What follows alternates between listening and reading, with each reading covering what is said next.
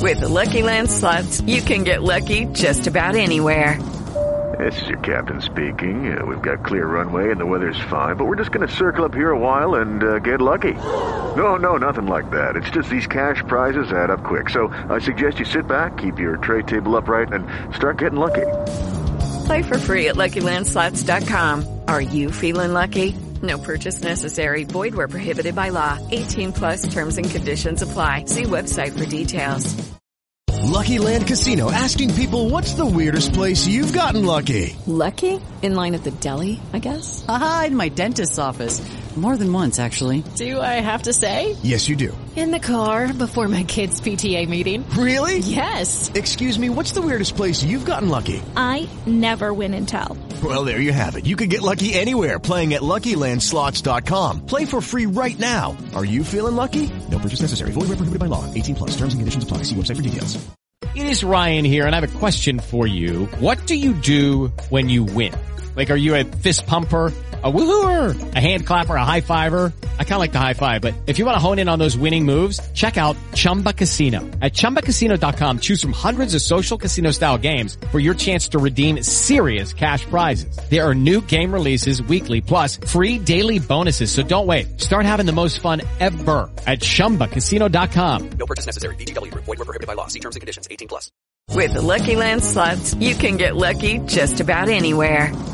This is your captain speaking. We've got clear runway and the weather's fine, but we're just going to circle up here a while and get lucky. No, nothing like that. It's just these cash prizes add up quick. So I suggest you sit back, keep your tray table upright, and start getting lucky.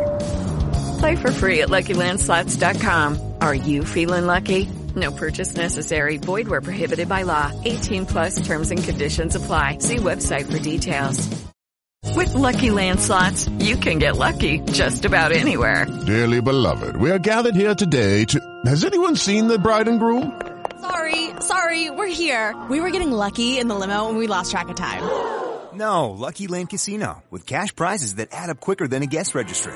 In that case, I pronounce you lucky. Play for free at LuckyLandSlots.com. Daily bonuses are waiting. No purchase necessary. Void where prohibited by law. 18 plus. Terms and conditions apply. See website for details. Lucky Land Casino, asking people, what's the weirdest place you've gotten lucky? Lucky? In line at the deli, I guess? Aha, in my dentist's office. More than once, actually. Do I have to say? Yes, you do. In the car before my kids' PTA meeting. Really? Yes. Excuse me, what's the weirdest place you've gotten lucky? I never win and tell. Well, there you have it. You can get lucky anywhere, playing at LuckyLandSlots.com. Play for free right now. Are you feeling lucky? No purchase necessary. Void where prohibited by law. 18 plus. Terms and conditions apply. See website for details. It is Ryan here, and I have a question for you. What do you do when you win? Like, are you a fist pumper, a woohooer, a hand clapper, a high fiver? I kind of like the high five, but if you want to hone in on those winning moves, check out Chumba Casino. At ChumbaCasino.com, choose from hundreds of social casino style games for your chance to redeem serious cash prizes. There are new game releases weekly, plus free daily bonuses. So don't wait. Start having the most fun ever at ChumbaCasino.com. No purchase necessary. VGW Group. Void where prohibited by law. See terms and conditions. 18 plus. Lucky Land Casino, asking people, what's the weirdest place you've gotten lucky? Lucky? In line at the deli, I guess? Aha, in my dentist's office. More than once, actually. Do I have to say? Yes, you do. In the car before my kids' PTA meeting. Really? Yes. Excuse me, what's the weirdest place you've gotten lucky? I never win and tell. Well, there you have it. You can get lucky anywhere, playing at LuckyLandSlots.com. Play for free right now. Are you feeling lucky? No purchase necessary. Void where prohibited by law. 18 plus. Terms and conditions apply. See website for details. Hello, ladies and gentlemen. Welcome to the season finale review of Peacemaker. I'm the Clown Prince of Podcast Trash now, 2 weeks away from the Batman, and I'm joined by the BFF, Kirkland Patzer. Finally. I'm the Ants, Taylor Field. We got a good one to talk about, so lots of things coming up. We got multiple newscasts to drop this week. Me and Dylan next week are we're gonna be reviewing Horizon Forbidden West. I keep wanting to call it Zero Dawn still, but Forbidden West. I'm just Forbidden Horizon Coast? too. Yeah, Forbidden Coast. Yeah, Pacific Coast. But lots of stuff happening there. Will be newscasts. Meantime, again, do a review for Texas Chainsaw Massacre. In 2 weeks, like I said, is a Batman. That week of the Batman, you're gonna get a cast every single day from this guy. I'm gonna have to throw it to Taylor and take a drink because apparently I can't speak at all right now. I'm just so excited to talk about Peacemaker. So, Taylor, Phil, where can they find us? Ladies and gentlemen, you can find us with your internet connection. In the search bar, geekverse.ca is our home base. Geekverse Cast is our Twitter, and Geekverse on the Facebook. Exactly, and go down the links below because you can find everything we do, where to find us, the video, audio, how to support us, whether it's Geekverse, whether it's the multiple feeds, whether it is our podcast network with 8 shows. We're popping off everywhere. But if you want to support us big time and really, as we've talked about before, you got to, I think it will be next week. You got Comic Virgins dropping. You got stuff like SideQuest. All the other side Geekverse things that we do to pump up the channel is all because of you guys. Your support, your funds literally fund more content, so we thank you. And in turn, you get ad-free exclusive early episodes.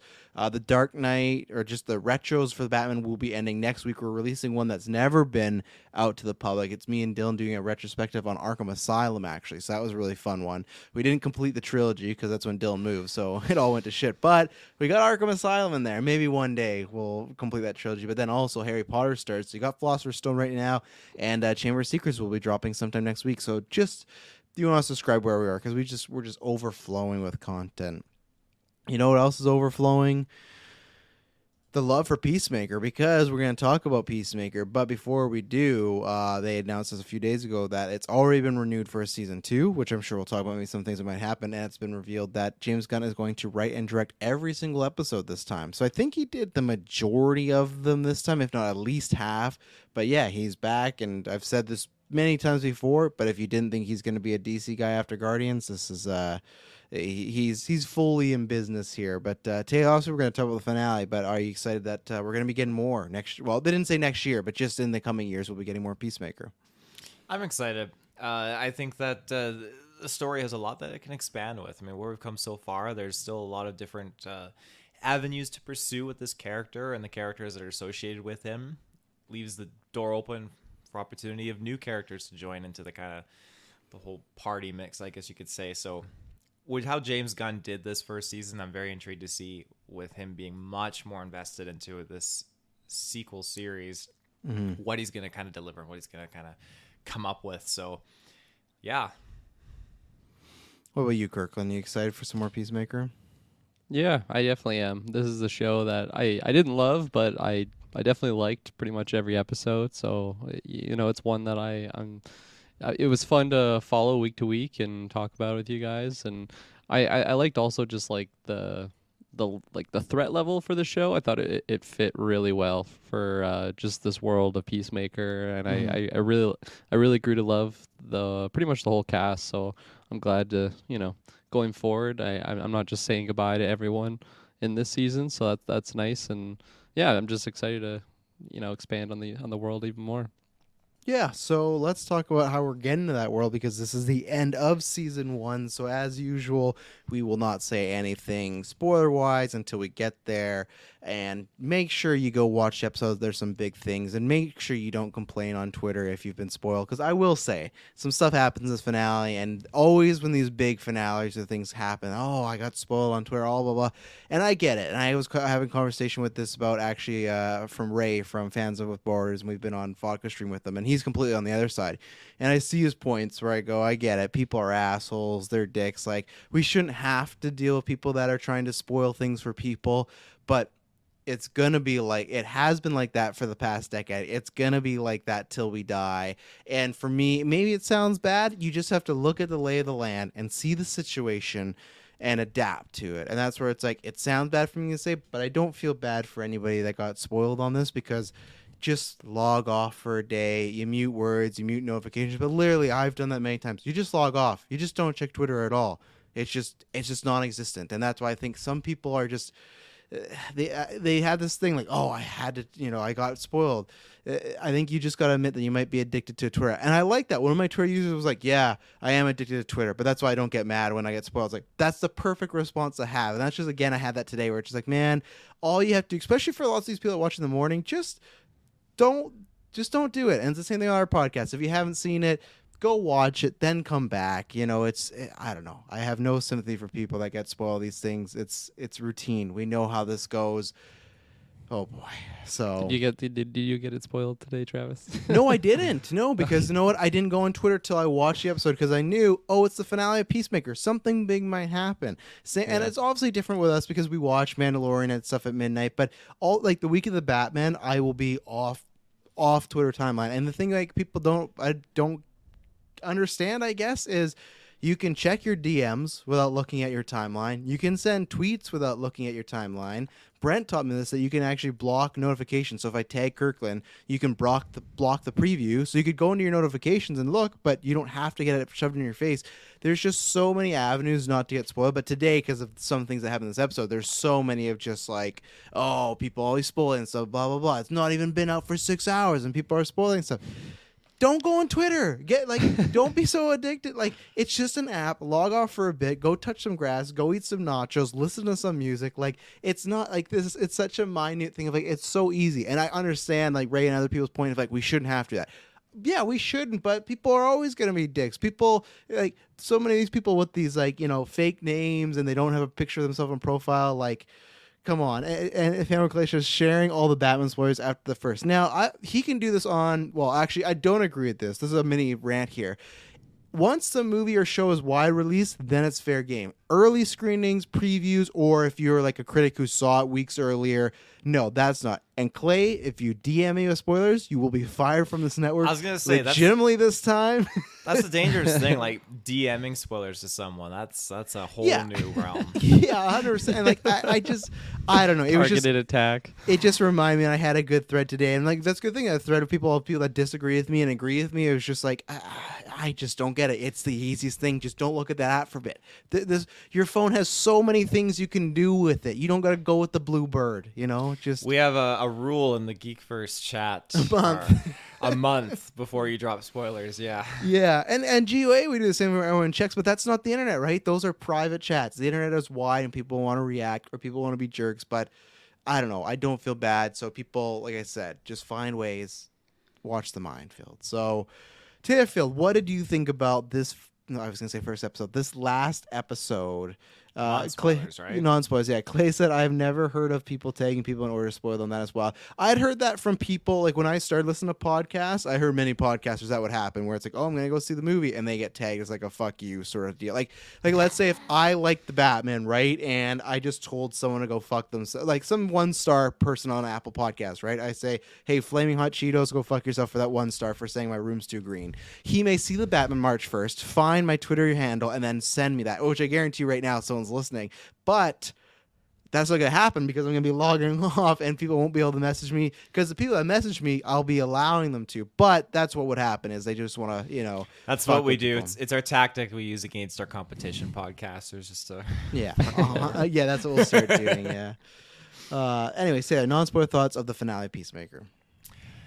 I mean, you said you gave us a spoiler warning early on, and I'm glad you did because this episode was full of like plentiful surprises and a couple really kind of good conclusive elements to wrap up this story and the characters all together, their kind of progression. And I'm quite happy with the ending we got of this season. I had one moment where I was like torn, like, oh God, like I don't know how I feel about this, but sure enough, the character in this situation went with it, or went with, their gut, and it led to some pretty awesome scene actually that followed.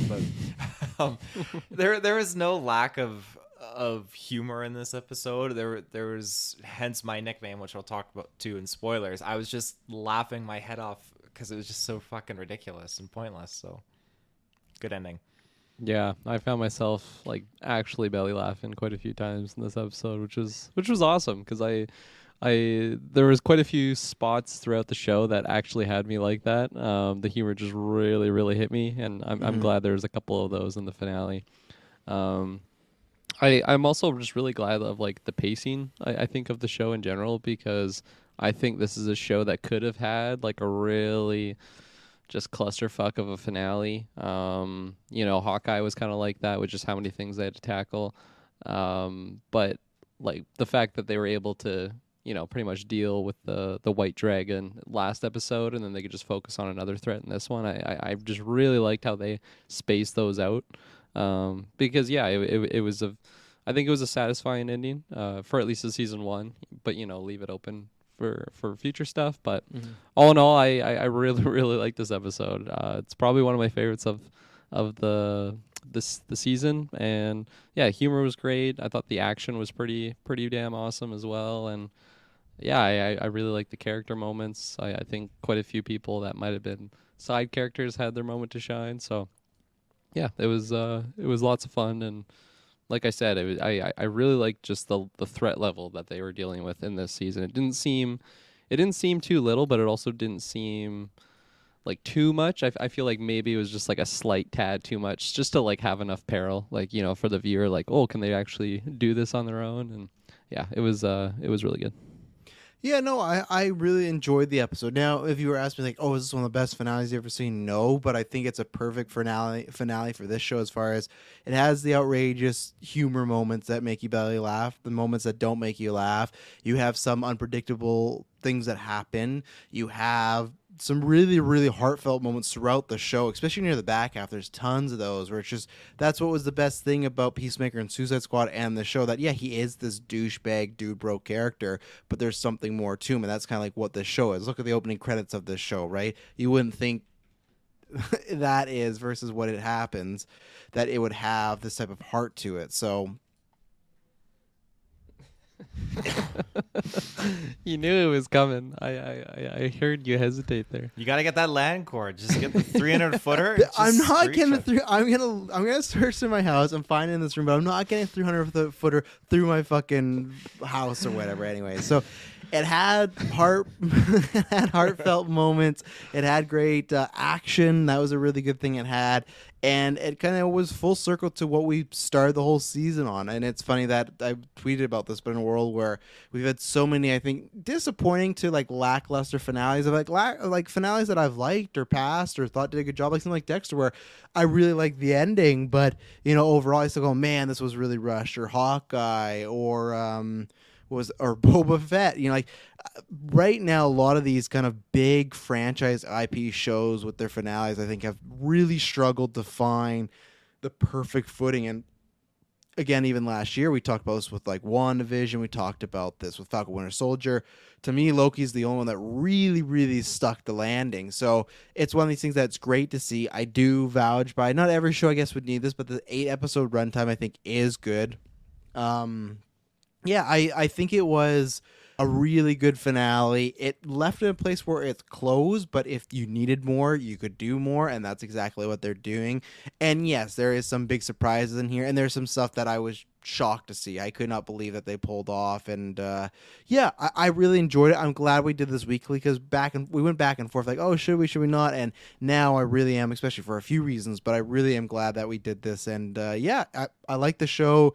James Gunn just continues to always put out quality comic book stuff, whether it's Guardians movies, Suicide Squad, or this.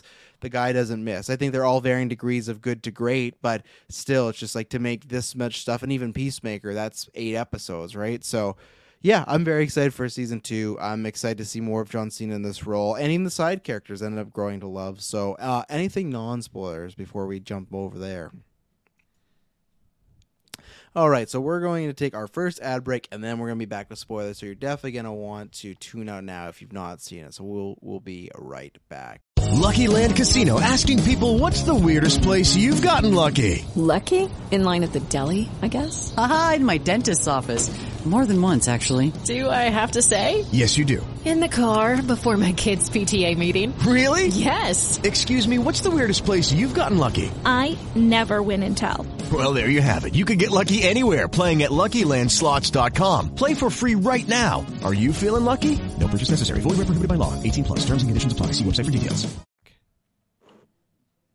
And we're back. Family Clay says, I used to have 100 feet duct tape to the ceiling so it wouldn't be visible to guests. Just do it now. That's not the problem with the visible. It's just so that ghetto, Clay. It's just so duct tape on your ceiling. It's like 3 rooms away where like the router is and stuff. Like I may have to, but it's just annoying. Aspo says, as I said before, this finale was what people were expecting the Boba Fett finale was going to be. Yes and no. I think the good thing with Peacemaker is it has a lot less expectations on it than Boba Fett does. Especially Boba Fett had a lot after 5 and 6. So I definitely agree as far as like even stuff like I know it's a little out of order, but when they do that action scene in the field when they're taking out all the butterflies, Boba Fett, I'm sorry. Other than Boba Fett had like him riding the Rancor and they had the back to back. There's a few moments, but for like one set piece. I don't understand Robert Rodriguez, who's known for these great action shots. That field scene was what I would want from Boba Fett. I want more of just Mando and Boba doing that in the open space. I would say the Rancor isn't the only equivalent to that. Like I would say when Boba and Mando came out of the bar and they were like, I just said that. I thought you said just the Rancor thing. And no, and I literally said and Boba Mando together, but it's so small that it just. I wanted what they did with Hardcore, Peacemaker, and Vigilante. They should have done that with those two, and they did that a little bit. And I'm not saying also you can't get rated R, and there's some fucking great kills like. Peacemaker busts into that shield. He literally shoots the shield into a guy. But that field scene felt ripped right out of like a high blockbuster movie. It did not feel cheap. It did not feel made for TV.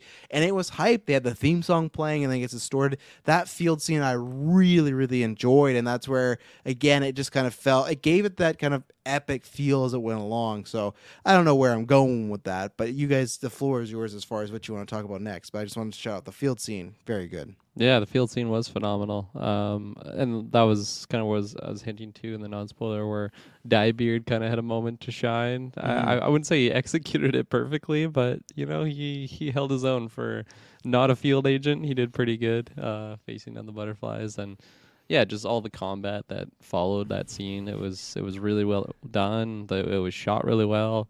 It was a really cool location, too. Just like kind of a farm field like that with the big barn. And then some absolute destruction that followed. It didn't end well for Diebeard, though. Like, I have some moments to talk about before when he does that, and then he runs back, and she's like, I'm going to go, help out Hardcore. And she's like, why? You're not even trained. And she's like, I was born for this.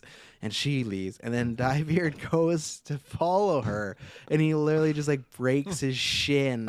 Oh, my God. That one, he didn't execute it perfectly. Yeah, that one. He crawled over, though, but that one, that got me good. It was just, again, talking about, the best times in the show is, Family Guy and the humor. Fuck. That was the last thing I was expecting was Diebeard just to break his fucking shin trying to get over. But damn, it was worth it. In the time that Adebayo got over there to the barn and after her killing spree, and then she just turns around and Diebeard's just right on the fucking ground there. That's a fucking, a mile, it seemed like. The fact that he crawled that distance in that rate of speed, just baffling. He's hardcore, man.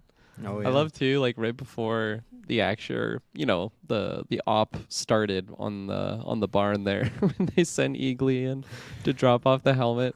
That fucking got me. I was really expecting him to do it well, and then he just goes off to the right. They just lose the helmet. Fuck, Peacemaker's great at a lot of things, but his biggest flaw is always overestimating what Eagly can do.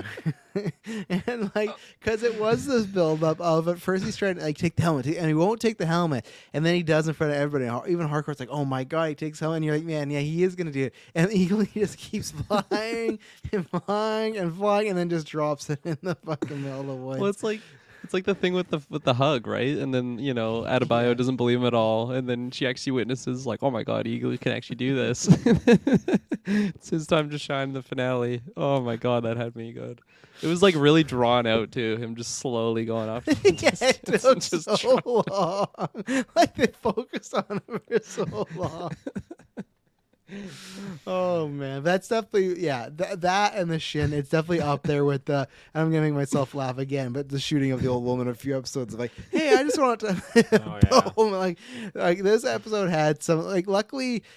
For the most part, there was that kind of farting competition at one point that I was not really that wasn't grinding my gears, but most of the jokes were some of those some bangers and some top tier Peacemaker ones. So speaking of Oh, sorry, Taylor. You go. I was just gonna say, following up after Eagly drops that helmet, just hence my nickname when Diebeard and Vigilante are talking about like the ants, and Vigilante just starts going off about like ants everywhere, and then Diebeard's like, yeah, they're like fish. There's so many fish too. It's like, no, there's not that many fish like all in one spot, like all as many ants are together. And he's like, dude, what the fuck are you talking about? And he's like, I don't fucking know either. And he puts his hand on his gun. I just thought this is just really great. That's a character I'm glad is sticking around, because I quite, not all of his humor hit for me, but Vigilante was great throughout the season, I think. He definitely grew on me. I remember from starting episode 1 and we were on the vodka stream, I remember Scott just talking about how much he hated Vigilante. And I was like, you know what, I kind of see that. It's not really doing much for me. I didn't have that pure passion that Scott did, but I was like, yeah, I don't really need him. But it's come along as like, I think, again, it helps that he is... Like, he always was supposed to be the butt of the joke, but he is really the butt of the joke. Like, he is almost supposed to be deliberately that annoying person. Now it's kind of that grow to love sort of thing. You hate to love him in a way. And, yeah, there were some good moments with him. And even action, like, man, poor cop from Scary Movie just got his head fucking annihilated by Vigilante's machete, Just he was sick in that field scene. Vigilante was just, like, slicing and dicing like a whiz. Oh, yeah. I love when he got shot. And he's like, oh, hang on a second. And he, like, threw his other knife backwards, and then he collapsed.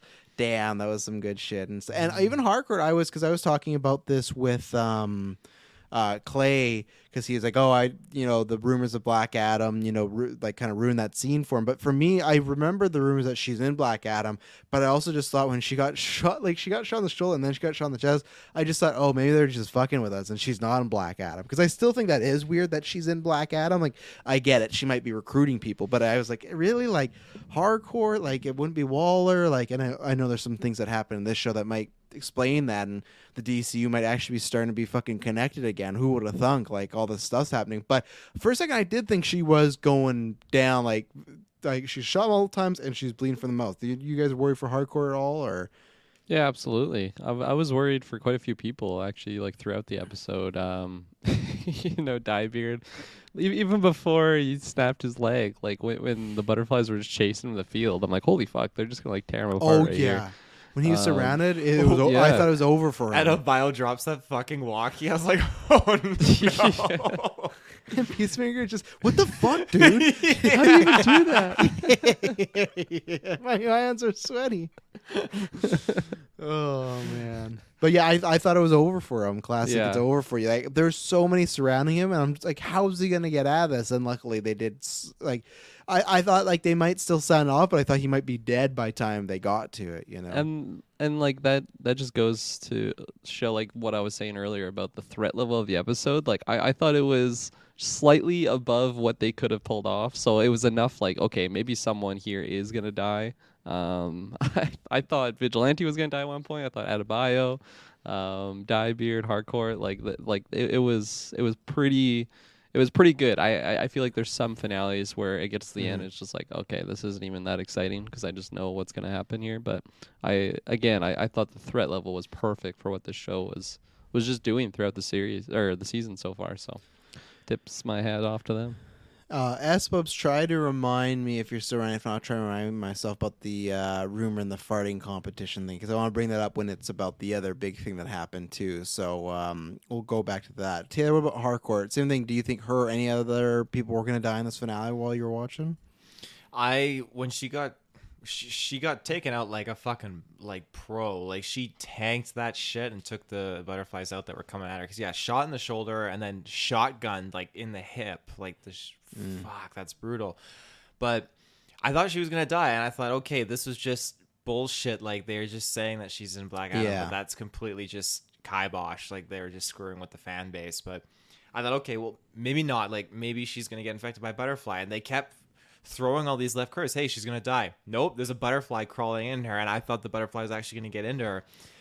And then for a moment I thought, okay, well, now that Goth was taken out, now they're to save Harcourt, maybe they're gonna allow Goth to take her over or something. I was just trying to figure out like what is going on. Then she looks like she died at the end, but then nope, she got to the hospital. So I'm happy she's alive. I really, really like that scene when Chris goes in there and she's like, yeah, like you waited this whole time, like, for me, like make sure I was okay. I really like that scene. Like I think she delivered it with the tear coming down like her face and everything like that. But I'm glad she's still kicking. I'm glad we got the whole crew that actually survived this hot mess and coming out on top. So yeah, I think that was a big moment too, because we were talking about like, okay, will they kiss, have relations and stuff like that, and the fact that he stayed there for weeks is, I think, in a show that shows, his true quality and whatnot. He had his chance to show his true quality, and he did. And I think it's, again, I like that they didn't, even though 8 episodes, it's lots of time, I like that they didn't make them, like, they were going that direction of a romance, but obviously we have a season 2, it'll happen. But I liked, as I've talked about before, I love that in Iron Man where Pepper and Tony don't kiss and they kind of save that, and I think that's smart here. And there's lots of options. You could make it that it's still build up. You could literally make it that when the team gets back together, they've been together this whole time, but they're like trying to keep it a secret from other people. Like and to me, that moment of him staying at the hospital for days is better than any like kiss of passion or something like that. That cements the relationship more, and it probably makes her look at him differently. It's definitely changed over time, and she has kind of warmed up to him, but this is definitely like the biggest act of like, okay, there is a decent guy. Plus, I think she's talked about before, she would understand him because she's had to do many things that she regretted and didn't want to do, right? And I think they can kind of see each other on that level. Now, I think unfortunately for them, the ghost of the dead dad's going to be a big monkey wrench in that situation. Like, I could feel a big situation where him and Hardcore are about to get it on, and he sees his fucking dead dad just like, I don't know, chewing him out or like yelling at him and everything like that. So I think that's going to be an issue going forward. But I'm really happy that they had that scene of him killing Robert Patrick. My hashtag Travis told you is next season, he is just going to keep killing him again and again. We're going to get a lot of elaborate ways to kill him. But I love that at the end that he has his ghost dad. It's his bad version of Harry, and he's there. He's just haunting him because he has this PTSD of killing his dad. I was somebody that I liked primarily what they did with the dad and him kind of like the origin and rejecting killing or trying to find a different way of killing, as far as maybe not just so carelessly of like, okay, this person's bad, or like, not this person's bad, this person, it doesn't matter if they're good or bad, I've just been told to kill, I'm going to do it. I like that this thread is going to be kept open for next year because I liked it, but I want more of it, and we'll definitely get more of it. So I'm very happy that the ghost dad's going to be popping in and out. I imagine so next year. Yeah, I like that as well. He was a terrible character in the show, everything he stood for, but I like that actor enough that I'm glad to know that he's not just off the show now that he's been killed off, and this will play really well in just developing the character of Peacemaker. So yeah, I'm glad it went that route. It led to that hilarious scene when he's just he's got to kill his dad again, and then he was about to pull out his gun, and then no, what does he even say? Like, the dad's like shitting on him for about to pull out his gun. He's like, no, I wasn't even gonna do that. I was going for the blow dart right away. And he's just like being, a terrible dad to him and just keeping him on his toes. And it's just hilarious how like little Peacemaker feels, because he just like really has to let his dad know that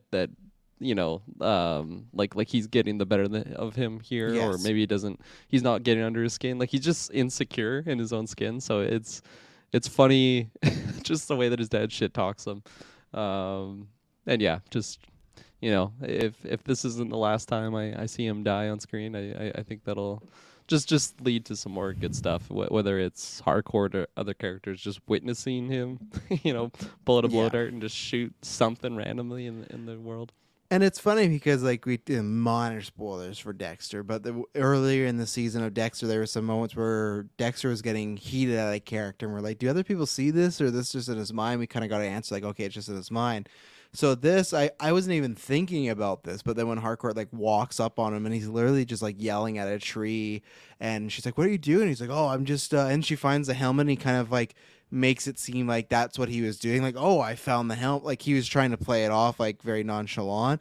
But I was very surprised that I'm all down for them knowing he was saying that, because like you just said, Kirkland, I think it's going to lead to some interesting situations when they're on a mission and they just see him freaking out. But at the same time, it kind of fits for the more serious side of the show when they do make him seem like he is a guy suffering PTSD, because that happens a lot with people, right? They have flashbacks or they have traumatic events kind of replayed over, and obviously this is going to be played for some comedy, but I also think they're going to play it like it's just like he's for sadness, you know, like it's a really bad trait to have, and I think they will feel bad for this guy. But I was caught off guard that that's the choice they're doing, that people are going to be able to see him yelling at his dad, and I'm sure it's going to lead to some interesting situations for the cast and crew.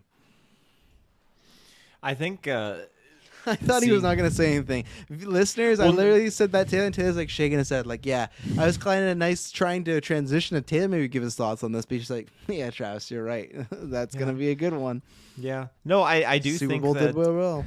Super Bowl did very well. True and true. True and true. I think that whole setup of the dad just kind of coming into being like not like a spirit, but just kind of looming over him as a mental issue, I think is great. I think it's a fantastic way to keep the character alive. And just like you mentioned, Kirkland, just he's talking shit and how he's just calling out Peacemaker. He's like, yeah, you took out my physical body, but I'm still there in the mind. Like, and him just like struggling, like, I wasn't going for my gun, and you know, because the butterflies will hear it, and the dad's like, oh, god damn it, I almost got you. Like, holy shit, like, this is so fun. Yeah. And then when he's just sitting there in Hogwarts, just seeing him for this long period of time, just talking to himself, really, and just it cuts out from like him blowing the little dart on the guy's forehead, and then cuts out to like no one being there, and then back to the scene where the dad's like dying again. I'm trying to understand like the relevance. Like, was it just coincidence that the helmet was there, or is there some kind of significance to that scene a little bit more? Because I feel like it's very significant. Maybe I feel like it's coincidence, but in season 2, if they do that like right away, and then I'll be like, okay, I guess his dad's leading him to someplace. But I think it was just coincidence, so they could have Harcourt not call him out at that moment, because if that helmet's not there, she's gonna keep questioning like, what the fuck's going on, dude? Like, you just shot a poison dart at a tree, like you're not right, and everything like that. So I feel like it was just for the coincidence, but who knows? What else about that's what I want to talk about, the Dyebeard moment. Like, that moment was super touching for everybody, when obviously what I'm referring to is the one of the scary movie guys just like, what's wrong with your face? What's wrong with his face? And he's like, excuse me? He's like, his face, like his beard, like it's all colored and everything. Like, why does he do that? Why does he die? And then he just is like sitting there quietly, and he's trying to think of something, and he's getting emotional, and then he starts to explain why, and he just explains that he's been single his whole life, and he's just very lonely, and thought it would make him look younger, but it does the exact opposite. It just makes him look older, because he didn't know that until someone pointed it out and made him feel really bad. And Chris is like, fuck, that's me. And it's just super sad and he's starting to get emotional, and then of course Scary Movie Guy walks, just like, man, humans are pathetic, aren't they? And then he's like, yeah. Like, and like Kirkland's laughing, but for me, I did not laugh at all. That was probably the most heartfelt moment. It's just thinking back on it now, it got fucking loser. Yeah, but like him explain that to me was the most emotional thing that has happened in this show, because it's just like, man, you feel so bad for the guy, and you kind of know why he's almost a little bit of an asshole too, and he's insecure, and it was good for Peacemaker. I think I wish Peacemaker and him maybe they had that moment at the end where they like said goodbye, but like he was like doing the fake jerk off thing stuff. I wish he maybe apologized or brought up and like apologized in a Peacemaker way. So I think that was missing there. I know some might say, oh, you can do that in season 2. I feel like the Harcourt thing you can build to. This was so meaty of like, he should be like, this happened just in the moment. He should be talking about this. With Harcourt, she's waking up. It's been days. I feel like there could have been a little bit more there. So that was a con for me. But that scene also really really well done by the actor. It's not like he's been bad or anything, but he has some moments in the show, but this was a bigger moment for him. And I think he really delivered. So yeah, that was a home run segment for me. Yeah, absolutely. Like I was saying, like, in the moment, I wasn't laughing hard. Kirkland's this fucking Peacemaker over here. Yeah. Dyebeard, these fucking losers. No, it was a really touchy moment, especially like the zoom in shot on Peacemaker, and when he's realizing that he is that bully, and I feel like pretty much this whole season has been like a big transition for Peacemaker from being that super insecure bully, that would just lash out because he's super insecure with his own upbringing, his own just like his whole process of just being the Peacemaker and just killing people and always doing that, whether it was his dad telling him that, whether it was Amanda Waller or like whoever was, he was kind of trapped in the situation that he was raised up in, and then also just like making friends. I feel like a big theme also in the season is actually trusting people. He goes back and forth with that on Adebayo, but also just the relationship that him and Diebeard have. Like, I think it's like the very first episode or second episode. I shouted out when he's like on the bed and he's just having like an emotional breakdown. He's like, "You always push everyone away, like even Diebeard, even though he could be your friend." Like he knew that could have been a potential friend, but he's just so insecure. Like, so he just has to be a bully. He has to lash out at others. And then like this is just another emphasis on that right at the end of the finale when Diebeard is just spilling his beans. Why'd you spill your beans? And it was a good moment. But just looking back on it, especially the Scary Movie guy, I feel like he just makes anything funnier. I know what you did. Is it I know what you did? Or no, it's not. But you knew what I was talking about. Is it just I know, or is it everyone knows, or what? It's I know. Just says micro penis. Oh. All right, great movie. Taylor, any thoughts on Diebeard, or do you want to move to a new topic? I loved his character and his development in this episode. I thought it was great. Starting from when he's going in and the guy from Scary Movie just comes up and is like, "Hey, what are you doing?" And he's like, "I'm guy from Scary Movie." We won't learn his name. He's just the guy from Scary Movie. And we wouldn't call the other people that. We'd call Anna Faris, Shane, Sean and Marlon Wayans. But he's the Scary Movie guy. Who the fuck did this? But yeah, he's Bobby's got a little dick too. He's it's so good.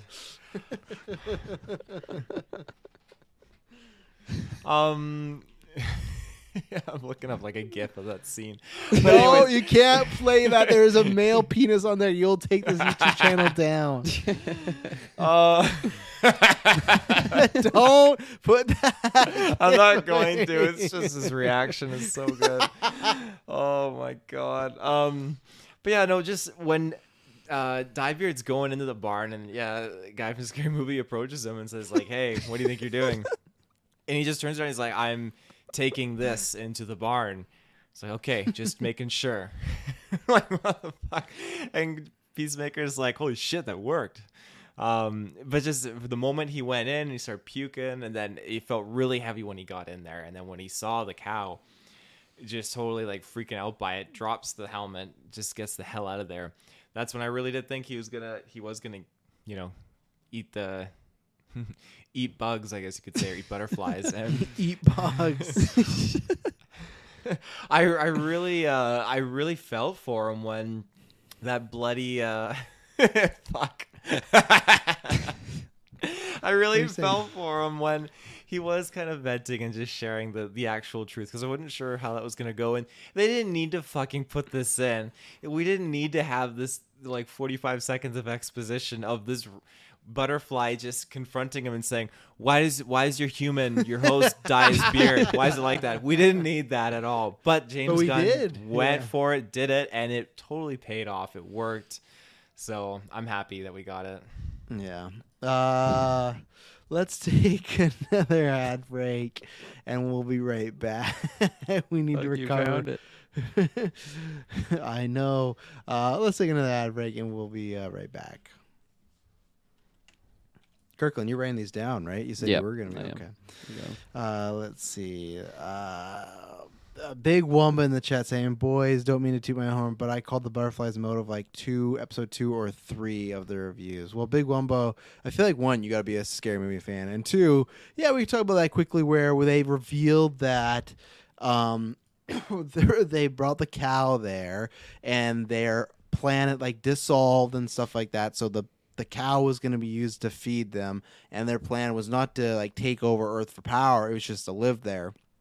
Something which I'm sure some people it's gonna, I don't like, it all depends where you fall and everything like that. But then the aliens are like, yeah, we decided we're not staying on Earth because you guys are just fucking shit and you're gonna turn all this shit. And I liked the whole sentiment of, we try to do this, but people are denying science, they're being selfish, they're hurting others. One little incident and people talk about their freedoms being taken away, and man, sometimes with my Twitter and Facebook, this hit it nail on the head. People throw up a flag thinking, oh, this is what it means. It's like, oh no, you're just using that for excuse, little person. And that's why I like the aliens. It's very current. It's very like The Boys, where it's like, yeah, we were gonna stay here, but you guys are awful. It's kind of like Ultron and Vision and Age of Ultron, where it's like, yeah, these guys are doomed to fail. And then Vision's like, yes, but you took it as they were gonna like opt out and leave Earth, because I didn't get that impression. That's why they were going. She says that. She says they were going to come. But they're going to like Ohio. Yeah, she said they were moving the cow to like another cavern on Earth, but they were staying on Earth to change I thought they were the political teleporting that system. cow away, like ways away. No, to another cavern. They were staying on Earth to save humanity. I missed that part. So, but that's the same thing. And Peacemaker kills her, and right away he's like, "Did I make a mistake?" And I think we're gonna see that he probably did, because depends where you fall and whatnot. But I like that they're hitting on current themes, and yeah. So see, I missed that part, but they did talk about the whole like, yeah, you guys are just so shitty. Like, what are you gonna do here? Because they did not mean to come here to take over. They just wanted to live somewhere, even though like living somewhere, they still have to kill all these people, right? Like they still like they don't like share the body, they break in the brain, and that's it. So there you go. SBUP said the same thing, moving out across country. So I completely missed that, because I swear when they said like we need 3 people to teleport this thing, I didn't think it would just be to like another spot on Earth. So there you go, Travis Snell. Just when John Cena, Peacemaker, I guess his name is, when he's given the option there to help them out or not, and he doesn't. He takes out the cow. That was another one that actually just had me belly laughing, was the fucking torpedo helmet. He just fucking sends Adebayo into the cow. I couldn't believe it either. No, I was like chuckling like the first time when she comes down, she just shoots into the wall. It's like, okay, that was pretty funny. But when she's like probably concussed, just like literally just dragging herself into the room, and he just sends her at the cow. Again, that was just that shock humor. It just had me going. It worked for me. For me is when she because you're right. Like she has no idea what's going on, and then like she gets sent, and then she falls out of the guts, and she's like, "What the fuck?" And I was surprised they killed the cow like that. Like especially because the cow, I feel like they're trying to make it almost like it was there against its will. That was very James Gunn-esque though, how they killed it. So I wasn't thinking anything else. Well, I wasn't surprised with him. I still thought like somehow this thing might make it out because it's kind of a victim. But no, James Gunn, like, no, this cow, it's going down and stuff. And yeah, R.I.P. to the cow, Here, I found a GIF here. It's on the side of the hammer, so now you're throwing it out. Which doesn't make much sense either, but we love. I think his name's Greg too, so Drax would be proud. 100% Drax would be proud. Not of this scene that we're showing off here, but so we talked about torpedo helmet. Let's talk about Adebayo. She had a big arc here where she's kind of accepted being a killer. I know Clay said it earlier, was not a fan of John Wick Adebayo, but I think it's like a tad rushed for her having her doubts, but okay, in the heat of the moment, she had this kind of uprise of like, I'm going to do this, I'm going to be this person. And then, to me, the biggest thing is she gets to go home with her wife, that's great and all. And then, what is so interesting, because we don't know the fate of what's happening, we're going to talk about the big thing coming up here, but with DC, if we do have Harcourt in Black Adam, and we do, like, Flash resetting some stuff, they're literally set photos of the Batgirl movie, and it's Michael Keaton and Jim Gordon together, and it's JK's Jim Gordon. So they're completely, looks like, don't get mad, people, they're rewriting DC, and they're maybe going to have some sort of, new continuity, but they're going to try and connect it all again. the fact that she, is part of Argus and she literally sells out her mom on live TV and is talking about what the Suicide Squad is and why it should be disbanded. That doesn't mean it's going to be disbanded, but I was like, wow, there's some, this feels like there's going to have bigger repercussions than we thought. And even then, yeah, we have that big surprise we're going to talk about. That was big too. I was like, just seeing the fact that we're seeing this on a TV show is crazy. But the fact, to me, that was almost even more so crazy, and that's where I think that I was talking about this Clay. Like, I think next season they'll get a villain that might be higher profile, and I know he was talking about like, oh, Deathstroke, and there's lots of other options. I actually think like Waller herself with some other bad guys like might have like this season, right? She was in 2 times. I think she could be the actual threat because whether it is, I don't know if she's going to take out her daughter, what the deal is, but I was really caught off guard when they kind of did the outing of the Suicide Squad. And to me, that is a big moment. Like, what does that mean for season 2 of Peacemaker? What does that mean for James Gunn's other Suicide Squad spinoffs? What does that mean about a potential Suicide Squad 3 or the Suicide Squad 2? It really was like a big kick in the door of, wow, okay. It gave the show stakes. It started as this little venture, but they really did some big things. So Kirkland, anything about Abaya, and also just like, what did you take from the Squad kind of being publicly known now, at least if people believe it? Yeah, no, I definitely agree with what you said, where it caught me off guard. Because, yeah, like, this is consequence that doesn't just sit in the show Peacemaker. Like, this could go, like, this is already affecting the people that was in Suicide Squad, but also I feel, I don't know, just, it's possible, like, the DCEU, like some sort of consequence coming from like this news. It's a big deal, and really was not expecting that right at the end, very, very publicly. I was almost in disbelief, like when she was on screen there, like there's no way this is actually happening. But then you actually see Amanda Waller react, and yeah, very, very surprising. And I'm very intrigued on the level of consequence that it has, because they could really, like they could write it in a way that it doesn't have that big of an impression, like outside of the show. People don't believe her, that's it. Yeah, exactly. But this definitely, I feel like, gives a good hint at what at least will be talked about in season 2. So, and I like that it happened. I still even feel like this is a little bit rushed, because I feel like she just went from, her mom brought her in here, that she maybe was scared or didn't know if her mom made the right call, but it still seemed like she like loved her mom or cared about her mom, where this is just kind of completely throwing her under the bus. So I feel that we needed maybe a little bit more for me. So I'm happy what we got there, but I still think it could have been fleshed out a little more. Maybe we'll get that next year. But I like everyone else just saying, oh, you're bad as your mom. You're going to be as bad as your mom. But she still has that connection with Waller, right? So that's why I wish even we got a scene where maybe Waller chewed her out or was acting really shitty towards her. But it didn't really happen. So Taylor, what do you think about the Suicide Squad being revealed?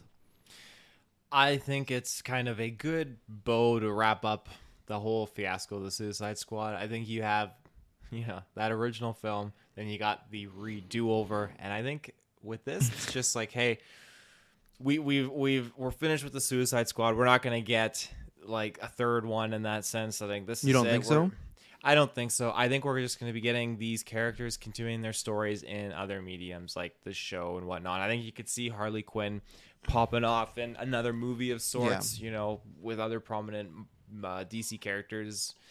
I think, like I said, it was just a great way to kind of close out that whole ideology of like, hey, the Suicide Squad. And I think it was really like powerful. It was a great way to kind of end it off and make a statement like, yeah, my mom is Amanda Waller and she's running this top secret government program where the convicts, these villains, are earning years off of their time sentence by doing horrible things for the government. So I think it was great. I loved how she ousted her, and I loved getting that just quick brief scene of Amanda Waller like what the fuck, like just totally shocked. I don't see her killing her daughter. She looked more like she had just to accept this look of defeat on her face, and she was like, I'm gonna kill my own daughter. I don't think that's in the cards for her. I didn't get it at all throughout this, their relationship in this show, as brief as it was. So yeah, I don't think she'll kill her, but I don't think she's gonna make her life easy. Like that like I don't know if it, like, okay, she wouldn't kill her. Or do you think she would go as far as, because I don't know how like dark James Gunn wants to go. Her wife. That's what I was wondering, right? Of like, I'm not gonna, like, I just wonder, because they did cover some dark stuff. They literally had Peacemaker, like, yeah, it was his brother, but like punch a kid and this kid die on screen. Like, this show is kind of hidden a lot of dark stuff in there. So I don't think so. But Waller is that type of character in the comic books that will, cut you down or find some sort of way. So I feel like, I don't know what the repercussions are, but I feel like either way, she will be probably one of the main villains, or at least more of an antagonist next season, which I want, because we don't like Amanda Waller is, or I guess I should say, oh God, why am I forgetting her name? She's like the greatest actress in the world. Like, you could make that argument. Oh my God, why can't I? Who plays Amanda Waller? Someone look it up for me. I don't know. That chick from Scary Movie? Not her. Oh man, I can't think of the That's name at Bob's all gonna right pop now. in here. It's gonna be delayed after we find. Yeah, it, but though. Taylor Viola Davis. Viola Davis, thank you. You could make an argument that she's the best actress in the world right now, and more of her is great, and more of her is Waller. Oh, S Bob's, Beach up. But we could just be lying. The delay every time we just be like, oh, we beat you, but it's delayed. Yeah, we'll see here. Family Play says that kissing scene of her and the fiance was lingering. I thought the fiance was going to bite the bullet. She still might. I think that scene went on a little too long, but I also think James Gunn just likes to do that for a lot of spins. A lot of spins. Getting dizzy. But James Gunn is a guy that just likes to poke the bear. So if there's anybody that's watching this show that is like Peacemaker's dad, it's like, I just want to see my superhero stuff. No, I don't want no gay people on my screen. James Gunn's like, yeah, we're gonna have a full minute scene of these girls making out. So buckle up, and then they get mad and they tweet about it, and then they come back next season. So, anything else specifically we want to talk about before the big surprise? Of any characters, any moments we haven't touched upon? Nope, I'm all good. All right, maybe so I guess Goff. That was right. Yeah, he survived, which was surprising, and I feel like next season he will take over another body again, and he's going to be a recurring character, and I like that. I really like that moment when he's like, oh, and you fed me, and you took care of me. Like, I can see there's more to you. So I was caught off guard by it, but I like it. I don't know how everyone else feels about that. Again, he's just kind of secretly keeping this butterfly, but I guess it might be the last of its breed now, right? Or last of its kind, I guess. Yeah, I liked it as well. I'm very similar with you. I'm curious how much of that jelly Peacemaker's just got, right? Because he doesn't have his cow anymore, so it's pretty limited amount of food that the butterfly can actually eat now. But yeah, I'm glad he at least stuck around, and there was at least something that came out of all that bonding time that they spent, because they didn't have to do all that. It could have just been a waste, but it wasn't, so that's nice. I imagine they've got barrels and gallons. True. I guess if it's over just the one earth. butterfly, yeah. Yeah, so I would think that they probably are stockpiled for a good amount of time, probably at least a few decades. But that's all of season 2. That's I all would say season a few 2 is. decades. Like, they were pumping that cow right up to like. What if they lost teleport. that in an explosion? True, but you have to think like how many years of stockpiling they did beforehand, right? However long they've been on the Earth, like they've clearly been stockpiling warehouses, like the one that they attacked when they shot all those other butterfly workers, right? They had like giant vats full of it. So you have to imagine there's probably dozens of those all across the world. So I think there's like a fair assumption that they'll be able to stick around for a while, but there is that unyielding end to their civilization now, which it made me feel a little depressed, to be honest, coming out. Like, it was very heavy, just thinking like, wow, this is a lot of weight to this end, and this is just an entire They killed a bunch of our people. Yeah, but they did it for the right reason, I guess. Oh you could my say, God. right? I did, yeah. Did you not hear her case that she made? It was a very, very compelling case, because humanity is just on this downward trend of putting, political and money over all these other survivalistic approaches. So what do they do? This is such an asinine conversation. They're trying to take over. They're trying to take over humans and direct us on a path that is more of surviving and not being on this like greedy trend of financial gain. So you agree with the villain in this show? I wouldn't even say they're necessarily the villain. They're okay. But you agree with the butterfly? I feel like I kind of do. No, it was a sacrifice they were willing to make to ensure that the human species could carry on and exist and not fall the same fate as their planet. It's not like Thanos where you're just trying to eliminate everyone. This was like, hey, some people are obviously gonna die because they're resisting everything staying as it can be and be growing to be better, instead of the Earth just going in. Anyways, after nine story. As I said, I think the villains had some great points. I'm just surprised you also feel they make some great points. But we'll see. Maybe they'll make a comeback next season, But I think that Butterfly is gonna come and help out John Cena at some point. I guess. Who knows? Anything else?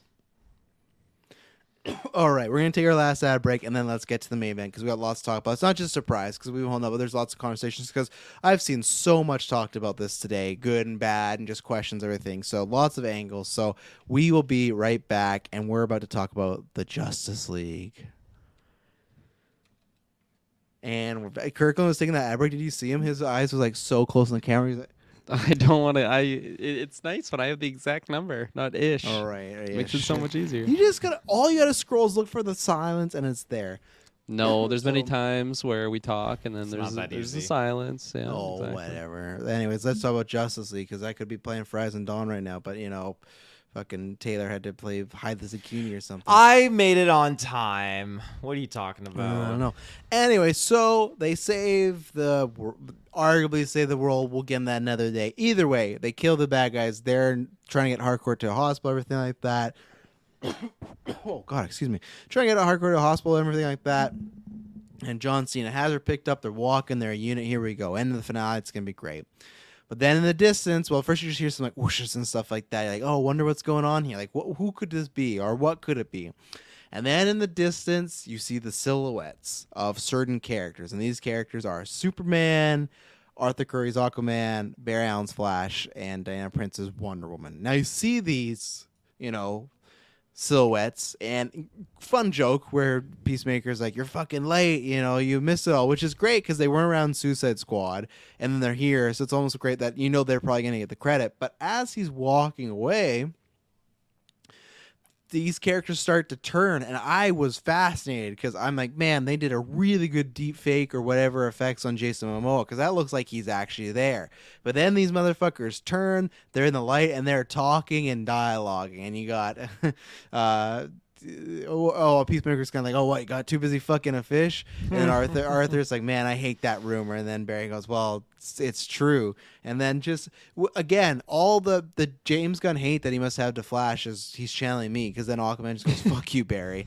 And then they move away, but there's lots to talk about with the scene. But what did you guys think about? We've talked about this so much as far as on newscasts and in separate reviews where people brought up, who could we see? Will we see any Justice League member? Yada, yada. Like, we've talked about this quite a bit, and I'm somebody where I always say trash. Told you, I was completely wrong because I thought, I don't want to say no chance, never say never, but I thought, one, if we did get anything, it would have been like the silhouette. I would have never thought there'd be actually footage of them filming new stuff like dialogue. Sure, it's quick, but it's still something. I still would have thought, gun to the head, absolutely not. So, Kirkland Patzer, what do you think about seeing the Justice League? Yeah, that definitely kind of blew my mind. Immediately, I knew what all like the controversy was with all these leaks, or not even leaks, I guess, just spoilers. Yeah, it was a big deal because I was watching this episode earlier, and Shay does not like the show, so she was kind of like doing her own thing. But then she just got a glimpse, and like it even caught her attention when she came over and was like, "What the hell? What's going on here? Like, why are these people in this show?" So. It's a pretty big deal when someone like that has no interest with Peacemaker at least just stopped to be like, oh my god, okay, is this a DC show? It's like, yeah, where have you been?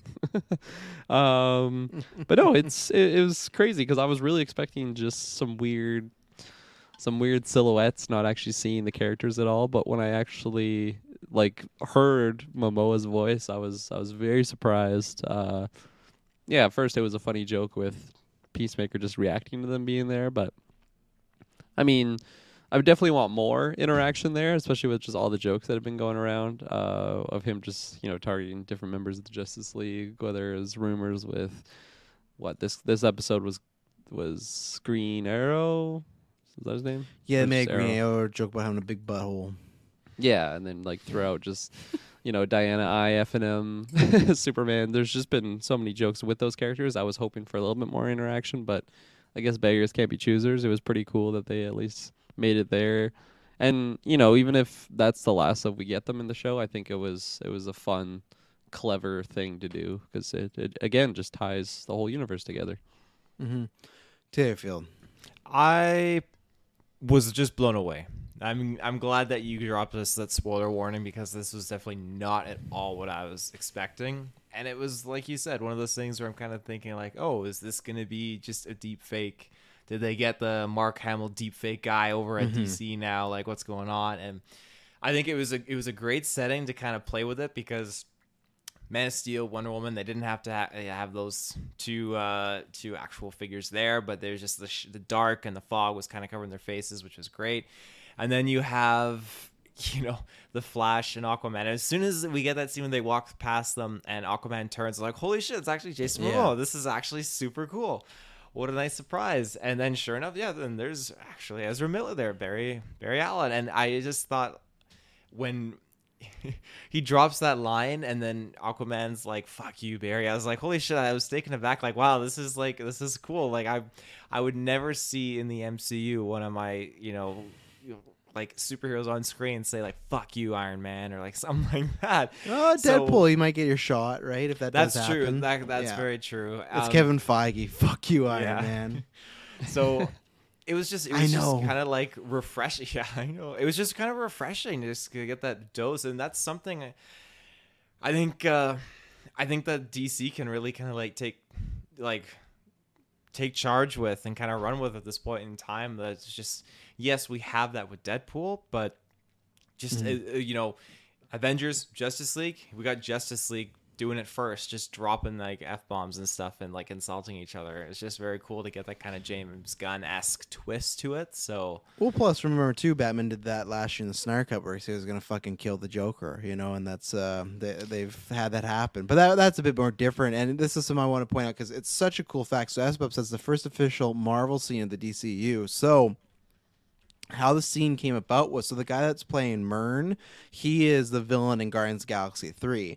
But in order to get that role, he had to do a screen test. So they are on set, and Warner Brothers / DC let James Gunn and the crew there shoot a screen test of the actor to send over to Marvel. So they owed them one. So this scene of Jason Momoa and Ezra Miller was actually shot on the set of Guardians of the Galaxy 3 with Marvel. A Marvel crew shot this for them so they could send over. And this is where, and we've always said this before, but if anyone ever thinks there's legitimately like a real feud between like Marvel and DC's company, stuff like that, Feige allowed his team to literally shoot a scene of the Flash and Aquaman and send it over to Warner Brothers to use. And that's such a cool fact that they like filmed that as like an IOU of like, okay, yeah, you did the screen test for us, so you film this cameo, and I guess it just worked out set wise. They could come down there. I doubt it happened, but man, I hope there's some fucking set photos of like, imagine the Guardians of the Galaxy and then like those two suited up together. I doubt it's that. I guarantee you they did on off time stuff, but that would have been so fucking cool if they found a way to be like, hey, let's just do a photo of like Aquaman with the Guardians of the Galaxy, especially because Jason Momoa auditioned for Drax and he turned it down because he said he wanted a leading role. Like he felt like it was too set. So that I doubt happened, but still just a very cool like history moment of like Marvel filmed a DC scene and sent it to him. What do you think Feige is going to get in return? He's just going to pull one of those. No, he already got it already. That was the screen test. That's why. Were you not listening? I didn't understand like why the screen test was like a big thing. Because they need, because if they don't get a screen test, they're not going to prove this guy being the villain of Guardians of the Galaxy 3. So it's like, okay, we'll do a screen test. Well, how could we do that? Instead of them having to use their own money, they're already on a set, but they would have to get approval. James Gunn couldn't just use DC's money and be like, hey, I also shot a screen test for Guardians of the Galaxy 3. I hope that's cool. Like, they had to approve it. So that's why Marvel, that's James Gunn said that Marvel actually owed them one. So that's how that happened. So, one day we'll get that movie. But anyways, so it's interesting for a few things because, and I actually, S-Bubs has pointed this out, I've only seen people reacting to it. I've not actually seen too many tweets of discourse for DC reach peak Star Wars levels of toxicity today. I did not see it. I imagine it's just that one, Justice League's not being used by Snyder, so people are pissed. I imagine it's tough because it is true, and we're going to talk about this, but there's two members missing from this.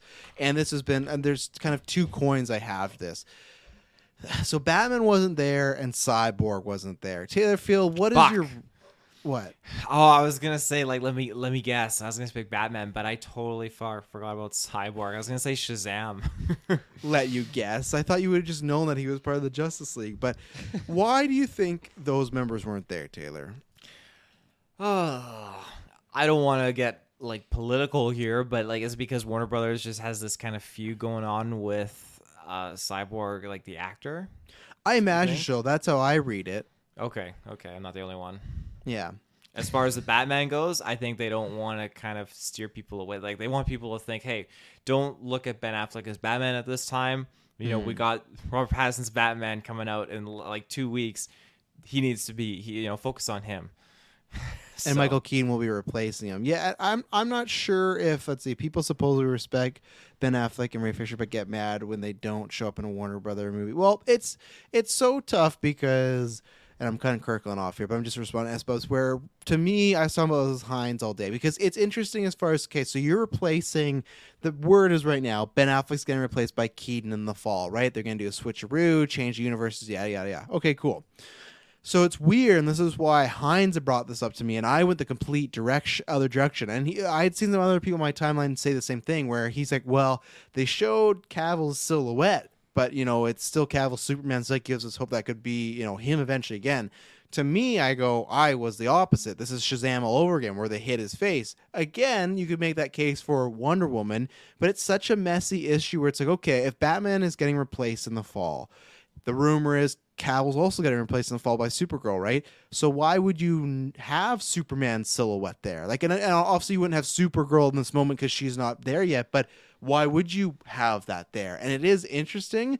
My answer, and it's a lame answer, but my answer is just Warner Bros. Is a fucking mess and they never know what they're doing. They're just trying to get some semblance. I literally think that they went, okay, James Gunn literally said that he wrote this in the script and he said like flew under the radar, and then DC eventually caught it. I was like, oh wait, you're planning on doing what? And then they had conversations, he said, about it. What I guarantee you is, hey, I want to use the Justice League for this joke. It'd be fun. Could I get any members? They figure that out. I think Warner Brothers went, sure, but we don't want you to use Cyborg because the obvious, political issues. No, we're not going to do that. Even though you could have just done a silhouette. It doesn't really make much sense when you did a silhouette of Wonder Woman and Superman. But okay, you don't want to do that. And Batman, I think Batman's just this weird rule of like they like to be very superstitious with them. We talked about a story like less than a year ago of they want to do a joke on Harley Quinn about him eating pussy, and they're like, well, Batman doesn't do that. He can't be doing that. So it's like, and even James Gunn said that when they made that joke about Batman not killing people and he was acting like a pussy, that was like the only joke Warner Brothers had a problem with.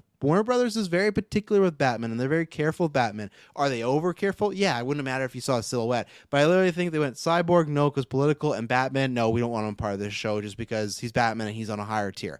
That's what I legitimately think. I know people are reading so much into why is this character here, why is this character there, why is Cavill there but he's not there. I literally just think it's those two reasons, and it's just Warner Brothers is going to be Warner Brothers.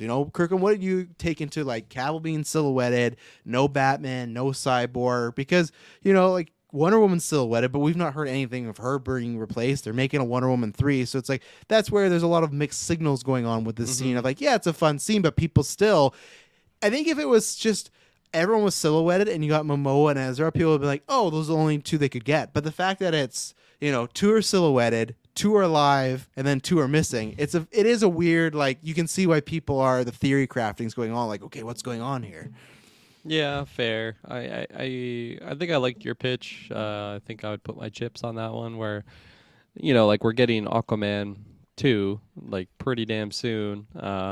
This year. We already, 10 same months thing away. with The Flash. So it really makes sense that we are seeing them because they are, like, they have properties coming out of Warner Brothers like this year. Wonder Woman, very like I'd say successful financially, like series. Out of those 2 movies, the first one's phenomenal. Second one not so much, but I'm sure it still made a lot of money.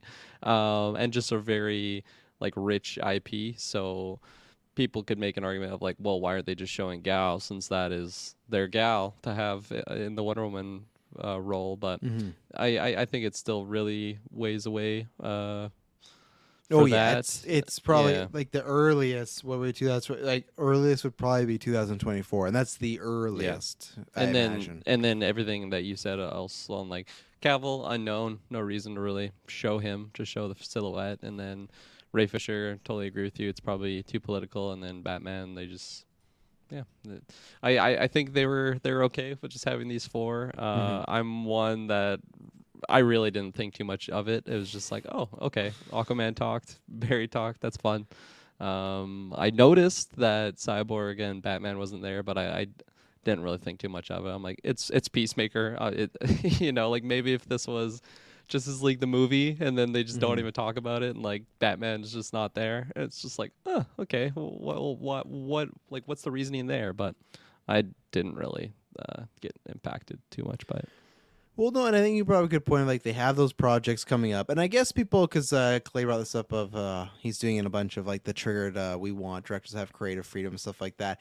If people have problem with like the jokes and stuff like that, I can go like that. All depends on your humor, right? 'Cause I remember the lead up to the Snyder Cut when they're like, "Oh, Batman's gonna drop an F-bomb." Like, oh man, this is Snyder being really dude bro. Like, I'm gonna make sure Batman says fuck, and I was like, I don't know if I'm gonna like this. And then when he did, I was like, oh, this made sense. And like people, I one thing I saw, like, oh, this is not how they act. It's just like, this is just a one little scene in Peacemaker that's really not going to mean anything. It's more a payoff, because you know what it does mean is, yes, like Kurgan said, they're promoting 2 projects. Aquaman and Flash got 2 big movies coming out in less than 11 months, right? But also, when I tweeted this out, this was like, I don't know, the episode's almost been out in a few hours. It's been out for a full day. Peacemaker is still trending online. You know why it's trending online? Is because of this shit. You know why the fucking Mando season 2 finale was trending so long?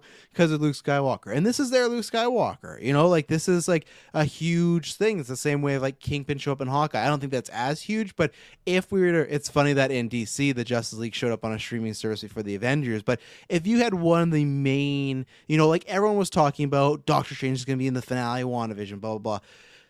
If you have one of those happen in, you know, Disney Plus in the future, you can make the argument of like Loki as the main character. But I mean, like, one of those main surprises, it just goes like, okay, this is a huge moment. And Marvel's done similar things. They will. Now, this was DC's. And just like your example with Shay, that people now, if they didn't even hear about this show, think about this. Obviously, who knows what's canon between the Justice League and the Snyder Cut. But either way, the last time we saw them in the theaters was in 2017. This is their, and then you got the Snyder Cut, but this is their next appearance in the canon, is in Peacemaker. This will get, if Peacemaker was not on your list, which right now it's the best reviewed DCU project as far as Rotten Tomatoes, it's like the #1 show on HBO Max. It's doing well for a show that supposedly people did not want. It's doing well.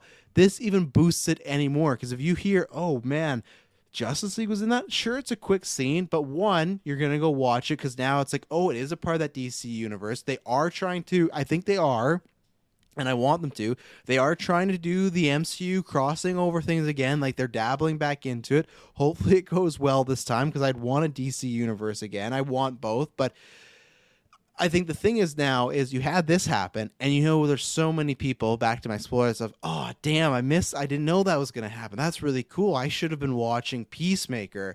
So when Peacemaker season 2 comes out, you'll remember, why should I watch this? Right, they fucking had the Justice League in there. And now I feel like, not saying they're going to pop all the time, but now since it's the Pandora's box, I could see one of these characters popping up again, because they let him do it. Even if it was Batman Cyborg, they still let him do enough to have not just the silhouette. The silhouettes could have been like, okay, that's fine. But to have actual dialogue and actors, that's what's like, oh shit, they let him do that. So I feel like having the Justice League in there just props up the show that much more of this season than future seasons of being like when this show started, when we went back and forth, like, hey, are we going to review this weekly? And we decided to. If we would have knew this beforehand, we'd be like, oh, of course. If Justice League is going to be like, we have to, because that's a big deal. Now I feel like this gets the show even more so, like, for season 2 on the big deal, where before I think it was kind of under the radar Peacemaker, you know? Yeah, absolutely. You brought up a lot of great points. Let's see. Family says these are fictional characters that anyone can be. You just have to put the silhouette and leave it at that. Peacemaker season 2 have Cavill and Godot and Flash and Aquaman in the silhouette. Flash and Aquaman. Yeah, I get what you're saying. A friend watched the entire season last week to prepare for the finale just because of word of mouth. And word of mouth has been great, I think, for this show. I think it's just been gaining more and more. There's people that don't like it, but I don't think I think they were already not liking it, or it's just like they don't like it, but it's not their cup of tea, and they moved on. They're like, it's not my thing. But oh shit, I can't remember what else I was gonna say. It was something about the silhouette, I thought, and everything, but no, I can't remember. You guys have any other points on the silhouette, the Justice League, the future of the Justice League? So, like, clearly this still means they at some point want to make a Justice League too. You know, they it was a messy situation, but at some point maybe. But I think at this point, like spiritually, they just kind of can live on through other mediums. I think kind of like really. I think so. To kind of like piggyback on what you were saying, their use in this was great because, like you said, it's gonna put this show on the map and have people think like, oh, I gotta see it. Justice League is associated with this. That's great. It's kind of like, hey, we're gonna put like the. You were using Star Wars as a reference, but you put Luke Skywalker into like The Mandalorian, you put like Luke Skywalker into like The Force Awakens, everyone's going to be so fixated on it, but you use the characters in the right kind of way where it's not going to take over from the highlight of the other characters. You're not going to just disregard Peacemaker and be like, oh, Aquaman and Barry Allen. You're going to get that little bit of dosage of them that just puts it on the map and still be really jazzed on the characters and the storylines that you've got, where you'll come back for that second season and really enjoy it. So I think it was well done. So Taylor, you said someday. So let me give this bet to you. I'm going to give this Kirkland too. Do you think in the next 5 years we'll get another Justice League movie? Because I'm a full-on yes. I think that's the whole reason they're starting this. You're going to have Batgirl as a new member. You're going to have Supergirl. You're going to have Flash, Aquaman, Shazam, or The Rock. Justice League with the same actors and actresses? Yeah, with Momoa back and Ray Ezra Fisher. back. And Ben Affleck in there? No, or but that's we Robert no, Pattinson's? because they're going to replace him with Keaton. They're going to. I've said this before. Batgirl will be the new Bat character on Justice League. That's what they will do. They'll have her be that. And if Cavill doesn't come back, it'll be Supergirl. So I'm just saying, I think a new Justice League in this world, whoever the players are, doesn't have to be the exact same roster, but you don't think they're going to do it anytime soon. Because I think next 5 years, they're 5 years you could see it with how much they're pushing. But I mean. That being said, like I'll agree with you, but I won't be surprised if we don't see it. I feel like their whole narrative they're kind of pushing for is just kind of focusing on this new Batman trilogy, focusing on setting up these new characters in their own kind of elements and doing different storylines like the shows and stuff. I don't necessarily feel like they're going to be running to get a new Justice League when they can just do what they excel at, which is their own, Birds of Prey kind of like different adaptations and storylines. So it's funny that you say running. If that's the case, why are they doing a Flashpoint movie where they're going to reboot and fix a bunch of stuff and introduce a new Batman when they could just ignore Affleck's Batman and be like, oh, we're just going to do Wonder Woman, just going to do Flash. Why even replace him with Michael Keaton? Why even bring in Supergirl? They're doing a whole movie that is like, we're going to change some things. That to me shows they got plans. Why replace Ben Affleck with Michael Keaton? Yeah, because if you're saying like, I think because Michael Keaton or Ben Affleck just wants out. He retired his Batman. Then why not just pass it and you don't need to do other Batman movies, right? That's the thing.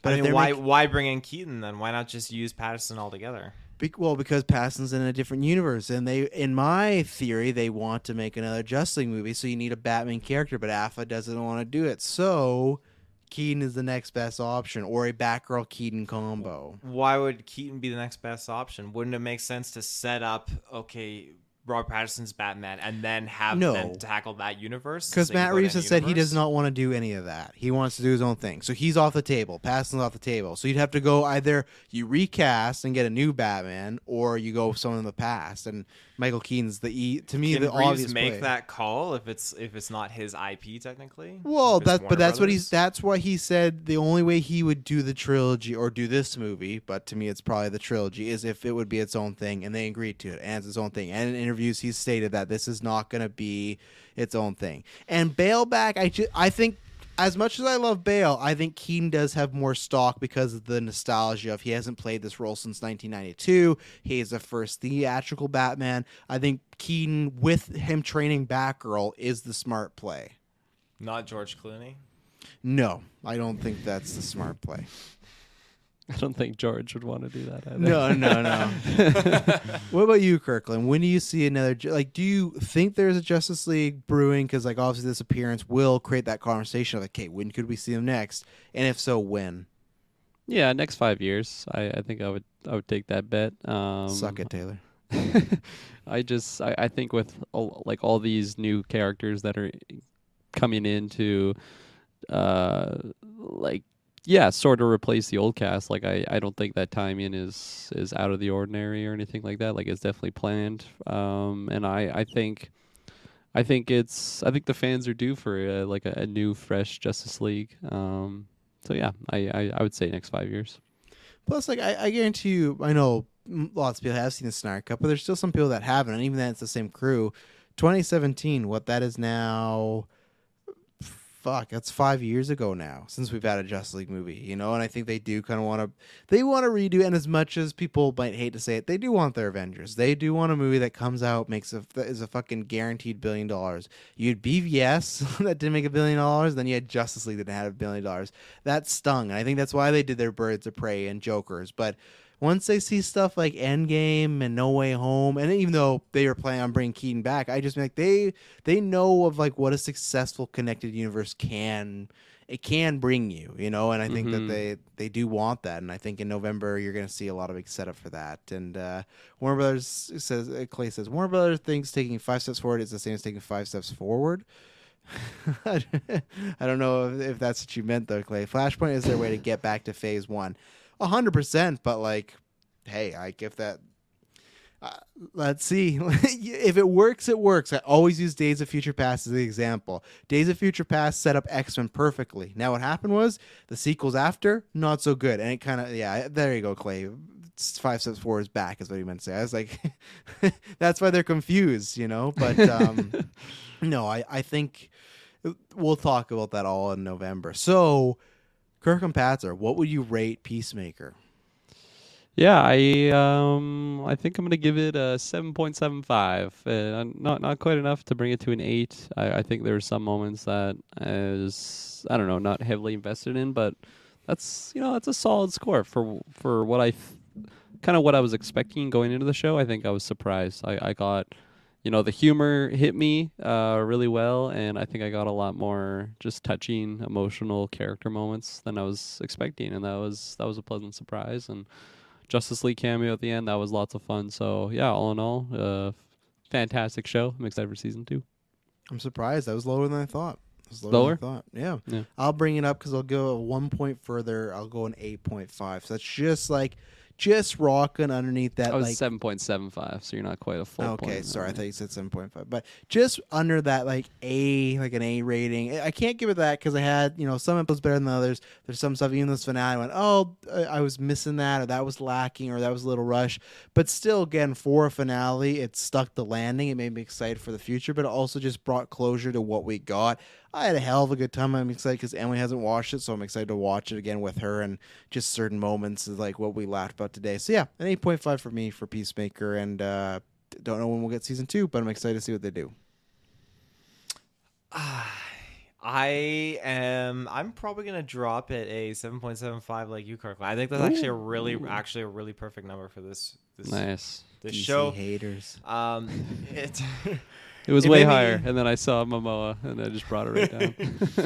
It made me laugh. It had a lot of good humorous moments. There's some humor that wasn't like perfect and had me going, but there were some jokes that I liked. I was caught off guard by some of the characters and the developments of certain things. How the story kind of changed pace, just getting aliens in there just kind of caught me off guard, but I enjoyed it. I like getting the Justice League, and there were many other elements that really kind of caught me by surprise. So it's not like a perfect show, but it's definitely on that, like the cusp and that higher end of being up in that, like the A plus kind of zone for me for a show. So I'm happy with it. I'm very happy with the ending we got, especially the fact that it's left open and we got that confirmation of a sequel, second season, which is absolutely fantastic. So I'm looking very much forward to it, and I'm glad we reviewed this show because I know at first we were kind of like not sure if we were going to do it or not. No, I'm glad we did too. And another thing talking about DC I'm excited to consume is they just released the Catwoman theme for the Batman, so I'm going to do that. So yeah. When's the Penguins theme coming out? Because he doesn't get one. He says he only has like 15 minutes of screen time. It's just like, I'm the Penguin. Raw fish. But or raw dog and fish. Raw dog and fish. But yes, that is Peacemaker. We've reviewed it all. We'll be back next week. This weekend, tons of stuff dropping, like I said at the beginning. Just subscribe, and I promise you, it'll not be boring. What are you laughing at? How does he get his name? He raw dogs fish. Bye-bye. I forgot about that.